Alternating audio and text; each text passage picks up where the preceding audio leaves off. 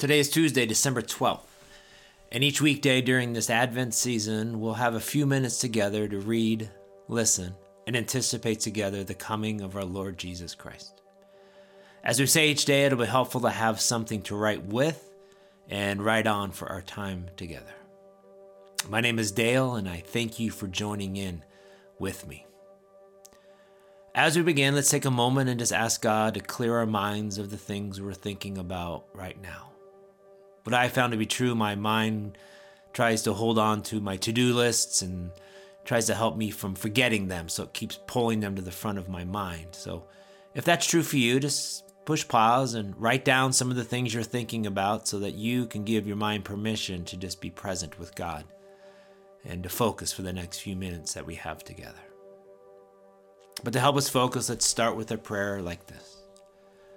Father, Son, and Holy Spirit, please clear my mind of the things that are filling it. Help me to be present with you so I can hear what you want to say to me today.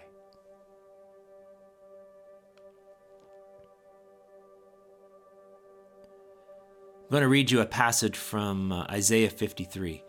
It's a striking passage written centuries before Jesus arrived in human form and how the world he came to love reacted to him. So as I read, listen for words or phrases that the Holy Spirit is bringing to the forefront of your mind. Isaiah 53, verses 2 through 4. My servant grew up in the Lord's presence like a tender green shoot, like a root in dry ground. There was nothing beautiful or majestic about his appearance, nothing to attract us to him. He was despised and rejected, a man of sorrows, acquainted with the deepest grief. We turned our backs on him and looked the other way. He was despised and we did not care.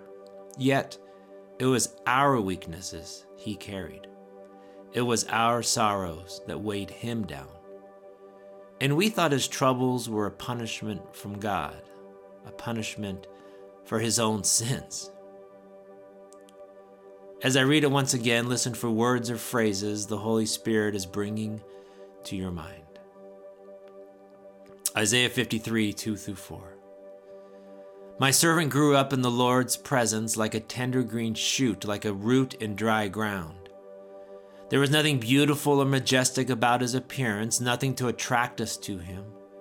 He was despised and rejected, a man of sorrows, acquainted with the deepest griefs. We turned our backs on him and looked the other way. He was despised and we did not care. Yet it was our weaknesses that he carried. It was our sorrows that weighed him down. And we thought his troubles were a punishment from God, a punishment for his own sins. At this time, feel free to push pause and write down some of those words or phrases that the Holy Spirit brought to your mind. Take some time to meditate on those words and ask God why he brought those to mind. Incarnation is the process of becoming seen. To be seen is to allow yourself to be known. And to be known is to risk being loved or not. This is the choice that Jesus made by becoming human, to being known by humans. One of the invitations of Advent is to contemplate God being seen, which is to say, incarnation. What does it mean for the unseen holy mystery to be seen? And not just seen, to also be touched, loved, held, and known. You might think God in flesh would be the most all-encompassing, attractive being there ever was, with no rejection. But the answer to that assumption is a big biblical no. It was even a prophetic precursor to let everyone know that it wasn't going to go down like that.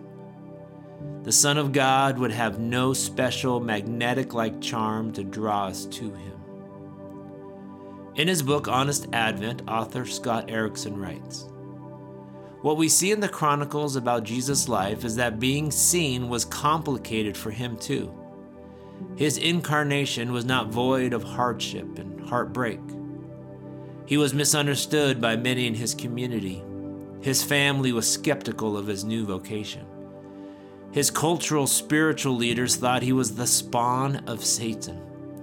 He even had a friend who sold him out because he stopped believing the hype.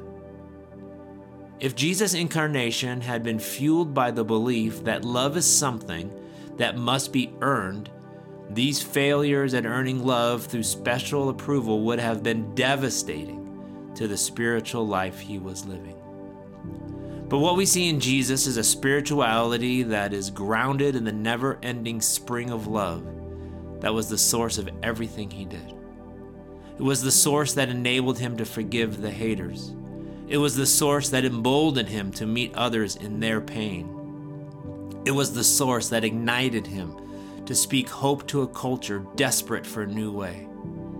It was the source that empowered him to lay down his life for those he loved, which is humanity. May it be known that the giver of life took the same risk we all take daily, to be seen and known as the person we really are. The risk of incarnation is the risk of love.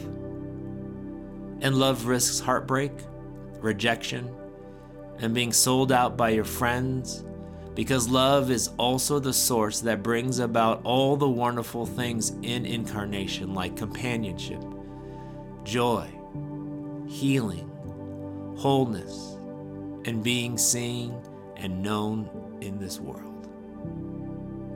Take some time to audibly pray to your Father. Invite him into some of those deep spaces in your life, knowing that he understands. Ask him for his help and counsel, that he understands all you're going through. Spend time praising him and thanking him for all that he has done for you. Feel free to push pause as you do this.